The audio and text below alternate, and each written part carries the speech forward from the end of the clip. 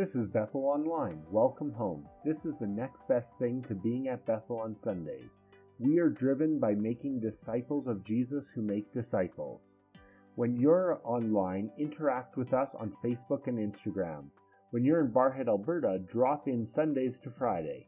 Our goal on this podcast is to ask questions, challenge certainty, and grow a relationship with Jesus so you can go the distance and bring others with you. Thank you for tuning in. Throughout the month of March, we've been talking about the Holy Spirit. Sometimes we think the Holy Spirit is a Pentecostal thing, but in reality, the Holy Spirit is a biblical thing. It was Jesus who said to his disciples, just before he was arrested, he said, I have to go away, but I'm going to send somebody after me, and he will do for you what I can't do. He will remind you of things I've talked about. He will teach you things. He will empower you, and that's what we've been talking about throughout this month. The Christian life, regardless of your denomination, regardless of your background, a Christian lives empowered by the Spirit. You cannot live the Christian life without the Holy Spirit. You simply can't. And sadly, sometimes, unfortunately, we're a little bit embarrassed by the Holy Spirit. Sometimes even in Pentecostal churches, we don't want to talk about it too much because people will think we're fanatics. And sometimes we just want to pretend he's not there. But the reality is you need the Holy Spirit in your life. We all need him every day of our lives because he's the one who helps us. He is God at work on the earth, and he's the one who's at work in us. And so we've been talking about that. Throughout the scriptures, there are numerous pictures used to describe the Holy Spirit and the work of the Holy Spirit. Wind, oil, different ones. Two I want to just mention briefly today are a river. Jesus said, on the last and greatest day of the feast, Jesus stood and said in a loud voice, let anyone who's thirsty come to me and drink. Whoever believes in me, as Scripture has said, rivers of living water will flow from within them. By this he meant the Spirit whom those who believed in him were later to receive. Up until that time, the Spirit had not been given since Jesus had not yet been glorified. So Jesus says that the Holy Spirit produces in us or is in us rivers of living water, rivers of life, and they're rivers, they're not lakes, right? The Spirit doesn't flow into us and stay there. That would become a lake. And we could enjoy its blessings, but that's not what the purpose of the Holy Spirit is. The Holy Spirit is meant to flow through us. That flows in and flows out. That's what the river of life does. Flows into us and out to other people. That's what the Holy Spirit wants to do. He's a river of life flowing in our hearts. The second picture we talk about is fire. In Matthew chapter 3, verse 11, it talks about being baptized by the Spirit, with the Holy Spirit and with fire. This is John the Baptist speaking about Christ who would come after him. In the Old Testament, we have a picture of the Israelites being led through the wilderness, a cloud by day and a pillar of fire by night. And the fire represents the Holy Spirit. And we talk about that. We talk about the fact that the fire cleanses and purifies and directs us and empowers us and all the things that fire does. And so as we look at these flames today, these candles, we're reminding ourselves that the Spirit of God is in each one of us. So just as this candle represents you, the light represents the Spirit of God in you. Every person has the Spirit of God in them. So I want to talk real quickly today about how we treat the Holy Spirit, how we respond to the Holy Spirit. And first of all, I want to do it from a negative point of view, how not to treat the Holy Spirit. There are some specific instructions in Scriptures that tell us there are certain things we shouldn't do when it comes to the Holy Spirit. So let's just go through them rather quickly. First of all, we shouldn't ignore the Holy Spirit. We shouldn't ignore him. We need to recognize him. Sometimes we pretend he doesn't exist. Do you ever have a relative like this person? They're a member of the family. We just don't want to acknowledge them. We just want to pretend they don't exist. I remember when I was in school. Can't remember if it was elementary school or high school. I can't really remember. But I do remember doing it. It was one of the first things I ever really remember in school. And I had to do a study on a guy by the name of Leon Trotsky. anybody know Leon Trotsky? I spent all that time in school learning about him, and none of you know who he is. He was a leading communist in the Bolshevik Revolution in Russia back in the early 1900s, and he was close associates with Lenin and Stalin and all those people, but he fell out of favor with Stalin. He fell out of favor with Lenin, and they decided to remove him from history. Now, this is long before computers and cut and paste and all that. They literally took photographs of him and removed him from the photographs so that he didn't even exist in history. In the top photos, you'd see the same photo. He's pictured in the left-hand side, and in the right-hand side where he should be, he's gone. He's completely gone. Now, Stalin did that a lot. In the second picture down below, you have Stalin and three other people, but one of the guys fell into disfavor, so they completely removed him from the picture. That's somehow how we treat the Holy Spirit. We kind of don't want to talk about him. We know he's there. All the creeds acknowledge him. We all say we believe in the Holy Spirit, but we are afraid to talk about him because we're afraid that people will think we're a little crazy, we're a little fanatical, and we really talk about Jesus more than the Holy Spirit. But the Holy Spirit was given to remind us who Jesus is.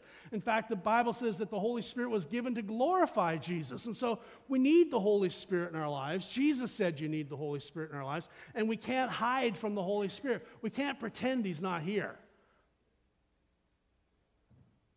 Second thing that we sometimes do on a negative basis, and the Scripture tells us not to, it says, do not quench or stifle the Holy Spirit. One translation says, do not put out the Spirit's fire. The Spirit of God wants to work in our lives, and it's possible for us to hinder the working of the Spirit, to stifle it, to put out the fire a little bit, to not let it burn as brightly as we want it to burn or as he wants to burn. The full passage is 1 Thessalonians chapter 5, verse 19 to 22, where it says, do not stifle the Holy Spirit, do not scoff at prophecies, but test everything that is said. Hold on to what's good, stay away from every kind of evil. Sometimes we can stifle or hinder the work of the Spirit by how we deal with things in our lives that we know are not good. We sometimes cling to things that are not good for us. And sometimes we shy away from things that are good for us. And the Spirit, God tells us that we need to hold on to that which is good, and we need to stay away from that which is evil. Sometimes we hinder God's Spirit by scoffing at things. We see God at work, and we just, maybe it offends us some way, embarrasses us in some way. So we kind of pretend that that's not for us. That's really not of God. And we kind of like shove it off to the side. Sadly, in our churches, many times in our churches, we stifle the work of the Holy Spirit. God wants to do more in us, but we just kind of want to hold them at bay. Maybe it's because we're afraid that if we go too far, we'll become too fanatical or too crazy or too enthusiastic or whatever. And so we just kind of hold the Holy Spirit at bay, and we tend to stifle the things that he wants to do in our lives. And of course, the Scripture tells us not to do that. A third thing that we tend to do with the Holy Spirit, we're told not to, and that's lie to the Holy Spirit. In Acts chapter 5, we have the story of a couple, Ananias and Sapphira, who lied to the Holy Spirit, and they dropped dead. I mean, aren't you glad that doesn't happen today? And it was all over money. Can you imagine? They died because they said that they sold their land for so much money when in fact they didn't sell it, and they lied to the Holy Spirit over their offering. Seems crazy, doesn't it, that you would do that? And it seems also pretty ironic that God would hold the church accountable so much at that point in time. But lying to the Holy Spirit is never a good thing. We've got to be honest before God and before other people, and we should not lie to the Holy Spirit. Pretty simple and plain. Fourth thing that we tend to do is the Scripture says that we shouldn't grieve or bring sorrow to God's Holy Spirit by the way you live. That's found in Ephesians chapter 4 and verse 30. Also, I think I put it in your notes, Isaiah chapter 63 and verse 10 says, but they rebelled against him and grieved his Holy Spirit, so he became their enemy and fought against them. How many know you don't want God as your enemy? I don't want God as my enemy. I want God to bless me. I don't want him fighting against me. And these people had rejected God. These were God's people, by the way. And let me just go back a little bit. I kind of neglecting to mention. These things that are being talked about, these are not done by worldly people. These are done by Christian people. 1 Thessalonians, where it says, do not quench the spirit, that's written to a church. Ephesians chapter 5, or chapter 4, grieve not the Holy Spirit, that's written to a church. Acts chapter 5, Ananias and Sapphira were Christian people who lied to the Holy Spirit. We're not talking anymore necessarily about people outside the church. We're talking about these are things that we can do. These are ways that we sometimes respond to the Spirit, and the Scripture tells us not to do. We grieve the Holy Spirit when we use Him to excuse our sinfulness. The Holy Spirit's purpose is to make us holy and to make us more like Jesus, to draw our attention to who Jesus is. And so when we use the Holy Spirit to excuse our pride, our anger, or whatever it is, that's wrong. You can't use the Holy Spirit as an excuse for you to do something wrong. You can't use the Holy Spirit when we pit Him against the Scripture. Well, the Holy Spirit said to me, well, yeah, the Holy Spirit, but the Bible says this. And the Holy Spirit and the Bible always agree. So if you believe the Spirit of God is saying something to you that's not in the Bible, then one of you is wrong, and it's not the Word of God. I remember years ago visiting a lady in church. I wish I knew the whole story. Sometimes as a pastor, people come to me and they don't tell me the whole story. They only tell me part of the story. But she came to me and she said to me, God told me not to come to church anymore. Really? And I remember talking to her about it. I remember saying, well, that's odd, because I said, the Bible does say, we should not forget the assembling of ourselves together, as the manner of some is. We shouldn't stay away from church. The Spirit of God wouldn't tell you to do that, because the Word of God says I should go to church. And as I said, I didn't know the whole story. I found out later, much later, that somebody in the church, a leader in the church, had done something to her, and that was why she didn't want to come. It wasn't the Spirit saying, don't come to church. That was something in her own life saying, don't come to church. The Spirit of God does not contradict the Word of God. We need to remind ourselves of that. Another way we grieve the Holy Spirit is when we suggest that He's jealous of our focus on Jesus. Sometimes, even in Christian churches, we get crazy because people will say, well, I focus on Jesus and you can focus on the Holy Spirit. Are you crazy? Let me ask the question again. Are you crazy? The Holy Spirit and Jesus go hand in hand. They're the same. And the Spirit was given to glorify Jesus Christ. So when you suggest that people are too focused on the Holy Spirit or too focused on Jesus, you've got a little nuts. You got a little off board, because the Scripture is very clear that the Spirit and Jesus work together. And we need to remind ourselves of that. We grieve the Spirit when we somehow suggest that there's somehow an opposition or a divergence between focusing on Jesus and focusing on the Holy Spirit. That's gone a little crazy. And then lastly, I talk about blaspheming the Holy Spirit. It comes from Mark chapter 3, verses 28 to 30. This is Jesus speaking. I tell you the truth, all sin and blasphemy can be forgiven, but anyone who blasphemes the Holy Spirit will never be forgiven. This is a sin with eternal consequences. He told them this because they were saying he's possessed by an evil spirit. You need to get this in context. Jesus had just delivered a man with an evil spirit. He had cast out the evil spirit. And the scribes, again, the religious people, the people who were supposed to know things, they accused Jesus of casting out the demon because Jesus had an evil spirit in him. They attributed what Jesus did to the work of Satan. And Jesus responded in this way. You're on dangerous ground here. When you ignore what God is doing and attribute it to someone else, you're rejecting God. And when you put yourself in a position of rejecting what God is doing, you're in danger of committing what is called an unpardonable or unforgivable sin. Let me just say, over the years, I've come across a lot of people who said to me, Pastor, I think I've committed the unpardonable sin. If you committed the unpardonable sin, you don't care. You would never worry about it because you've completely rejected God. You really don't care what God says. Why would you worry about it? But if you're concerned or thinking, oh, maybe I shouldn't have done that, maybe I committed, that means God's still working in your heart. God's still drawing you to himself. So if you happen to be here and you happen to be wondering whether or not you've committed the unpardonable sin, if you're worried at all about it, then that means you haven't. That means God's still speaking to you by his Spirit. But let me say to you that we do put ourselves in danger when we come to church week after week and we hear God's word and then we go home and do nothing about it. When we become complacent to the things of God, we can become cold to what the Spirit is doing. Isn't it amazing how winter creeps up on us? Once in a while you have a big storm, but usually it just gets colder and colder over time. That's how spiritually we get colder and colder over time. And sometimes it's amazing how when the sun comes out, things start to melt and it happens really quickly. But sometimes that thawing takes a bit of time, a bit of a process. Spiritually, we can become very cold to the place where we reject what God's doing. We just have no time for that, and we become cold. We have no interest in anything of that. We're content with what we have. I don't want any more. And we become cold to what God is trying to do in our lives. And I urge you, do not do that. Do not turn your back on the Spirit.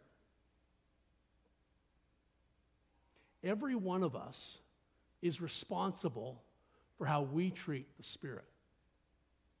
Every one of us. As I said, I have about 170 candles out here today. And each one of us, according to Scripture, has the Spirit within us. Remember we talked last week? If you don't have the Spirit of Christ, you don't belong to him. So if you call yourself a believer, you have the Spirit of God in you. You do. And you become a steward. You become responsible for how you respond to the Holy Spirit in your life. Each one of us is responsible. I sometimes hear people say, well, the pastor quenches the Spirit in our church. Or sometimes I'll hear somebody say, well, the worship leader quenches the Spirit in our church. Let me just say completely to you, nobody can quench the Spirit in your life but you. Can I say it one more time? Nobody can quench the Spirit of God in your life but you. You're responsible for nurturing the flame of the Holy Spirit that's in your life. You can't blame somebody else. Oh, I will say this, that we are part of the body, and we do have to encourage one another. In other words, we have to recognize that as part of the body, we're individual, and yet it looks pretty good to see all these candles, doesn't it? There's a couple candles here that aren't lit. Just as in church, there's people that come to church that don't have the Spirit of God in them. They've never received Jesus Christ as their Savior and Lord. Oh, you look good on the outside. Don't you like the little candle holders? And they're all so pretty. That's like us. We come to church and we look pretty. We're all different colors, different shapes. Some of us are tall. Some of us are going to burn for a long time. Some of us are almost burnt out. We're all different. But the Spirit of God is the same within each one of us. But you become accountable for how you let the Holy Spirit burn in your life and how you let the Holy Spirit flow in your life. You're part of a larger body, but how we respond to the Spirit can affect others. How we treat other people, how we talk to other people, how we talk about other people can affect the Spirit of God in your life, and it can affect the Spirit of God in other people's lives. Let me give you an instance. Let's say you have a 10-year-old girl who's struggling with her identity and struggling with her self-acceptance, and somebody comes along and says something mean to her, something that's not nice to her at all. You know, you would hate to have that person carry that way. Let me make it personal. I shouldn't tell this story. I was talking to a guy this week. I won't tell you who, but I was talking to a guy this week, and he was saying to me, when he was a kid in church, when he was a young person in church, there was another young person in their youth group that their parents always sent them to church. They wanted their son to hang out with others in the church, with other kids in the church, and they didn't like this kid.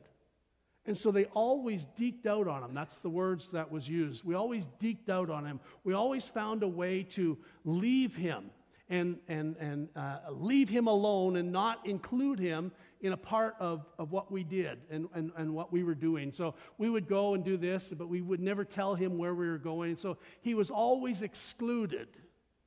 He says, imagine my surprise when about 10 years later, I read in the paper that this guy had gotten into a wrong crowd and had committed a murder and was now in prison for committing murder. This church person said to me, I sometimes wonder if it was because of what we did in ignoring him, that had an influence. Now, let me be honest, let me just be quite frank.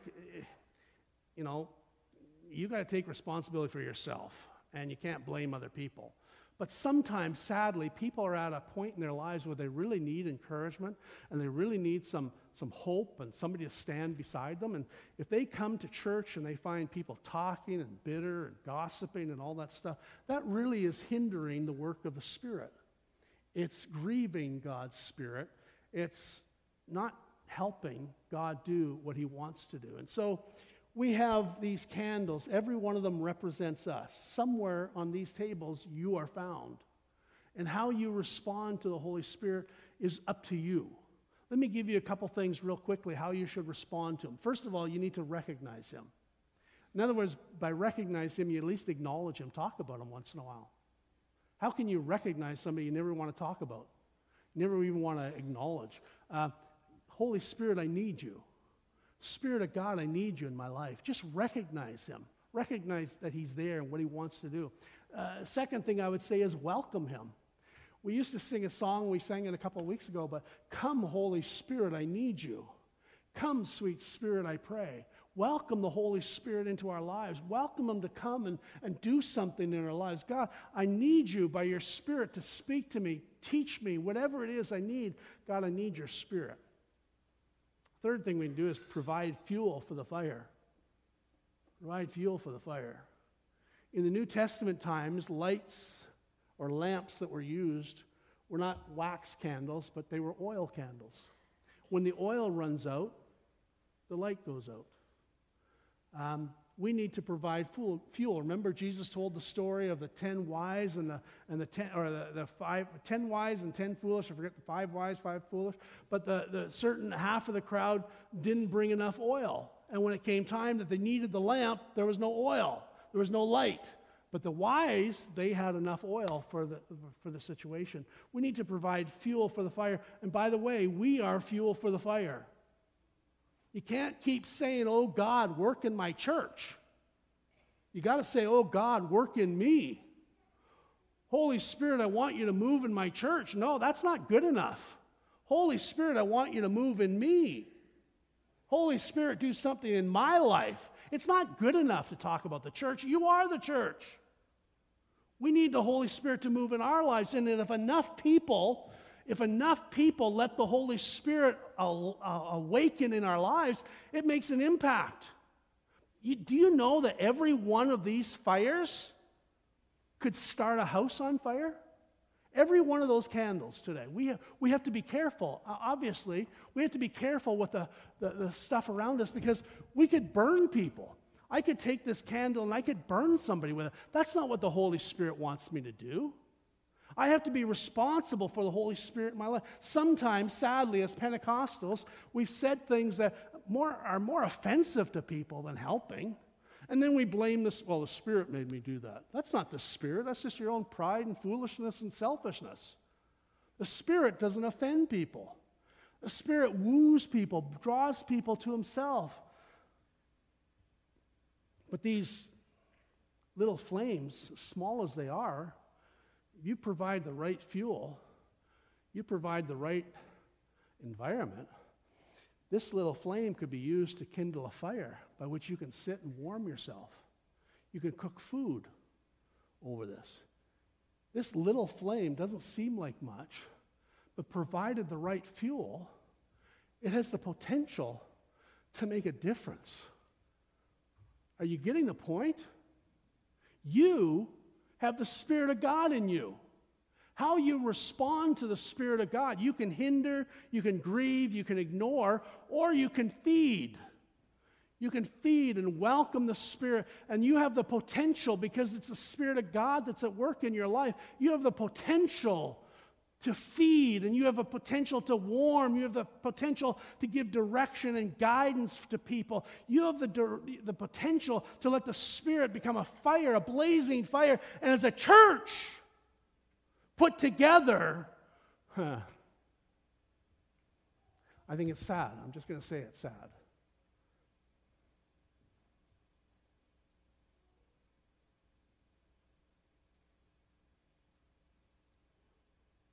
When I came to Barhead 16 years ago,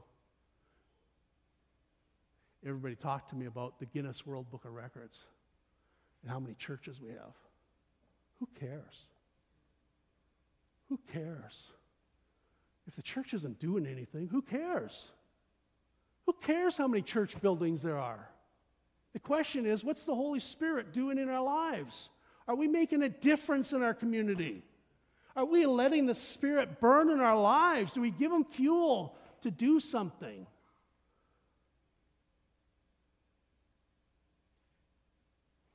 You may be here today.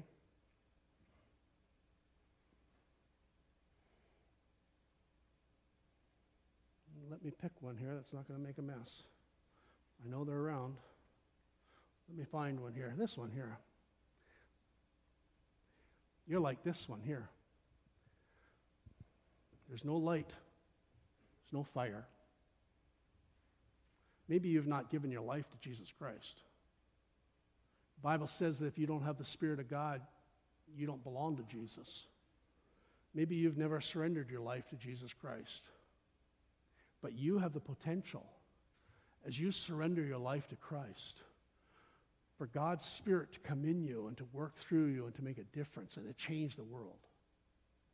Because it's not you, it's God's Spirit in you. I'd recommend, if you've never given your life to Christ, that today's the day you do it. Today's the day you say yes to Jesus Christ. And then, of course, another thing we can do is we can fan the flame. All of us, most of us, should by now recognize that the Spirit of God is in us. The Spirit of God wants to do something in us. Popular show nowadays is Survivor. And if you ever watch Survivor, you'll know that occasionally they'll come to a place where they have a fire-making contest. And they give people the fuel that they need, but you have to have the know-how to get the fire going. You have a little flint and you do that. But how many know that once that spark takes hold, you have to fan the flame? Blow on it a little bit. Blow too much, you blow it out. Blow on it a little bit. Give it some oxygen. You need to fan the flame of the Spirit of God in your life. You do that by reading the Word. You got to read the Word. Don't expect the Spirit of God to do anything in your life if you're not reading the Scriptures. Read the Word. Spend some time in prayer. Get together with other Christians. Talk about the things of God. Hunger for His presence in your life. Let me remind you, the Holy Spirit is not a Pentecostal doctrine. The Holy Spirit is found on the very first page of the Bible. The earth was without form and void. Darkness covered the earth, and the Spirit of God hovered over it. The Spirit of God is on the very first page of the Bible. And in fact, it's on the very last page of the Bible. In Revelation chapter 22, the Bible says the Spirit and the bride, you're the bride, the church. The Spirit and the bride say, "Come, Lord Jesus." That's what the Spirit does in our lives. It gives us a hunger for Jesus. The Spirit and the bride say, "Come, Lord Jesus." It's on the first page, it's on the last page, and believe me, it's all through the Scriptures. The Holy Spirit wants to work in your life, and we are empowered by His Spirit. I want you to listen to an old song. Most of you will know it, but most of you old-timers will know it. Excuse me for saying that. If you know it, you're an old-timer. But just listen to this old song, and then we're going to sing it. I have the words for you. So it's called There Is a River, and just listen to it for a few minutes. If you don't know Jesus Christ as your Savior, he's calling to you. He says there's a river that will never run dry. If you come to me, you will have rivers of living water flow from you to touch other people's lives. You'll have forgiveness of sin, purpose, a reason to live, hope. God wants to do so much. He wants you to have a relationship with him, and it comes through the person of Jesus Christ as we say yes to what God wants to do in our lives. Christian, maybe you've sat in this church for years and years and years, and God's been speaking to you by his Spirit, and you keep saying no, no, no, no. I want to urge you and caution you. Stop saying no to what God is speaking to you about. You do not want to get to the place where God stops talking. And if you refuse to listen to what God says by his Holy Spirit, there may come a time when God simply says, I guess he's not interested. I guess he's not going to listen to me. I would say, give yourself a chance to say yes to God. There's a river that'll never run dry. We have prayer team people, and some of them are away with the holidays and different things like that. But if you're here today, prayer team, want to come and make yourselves available, we're just going to sing that song a cappella. There is a river that flows from deep within. Why don't you stand with me and sing along with me? The words are going to be on the screen.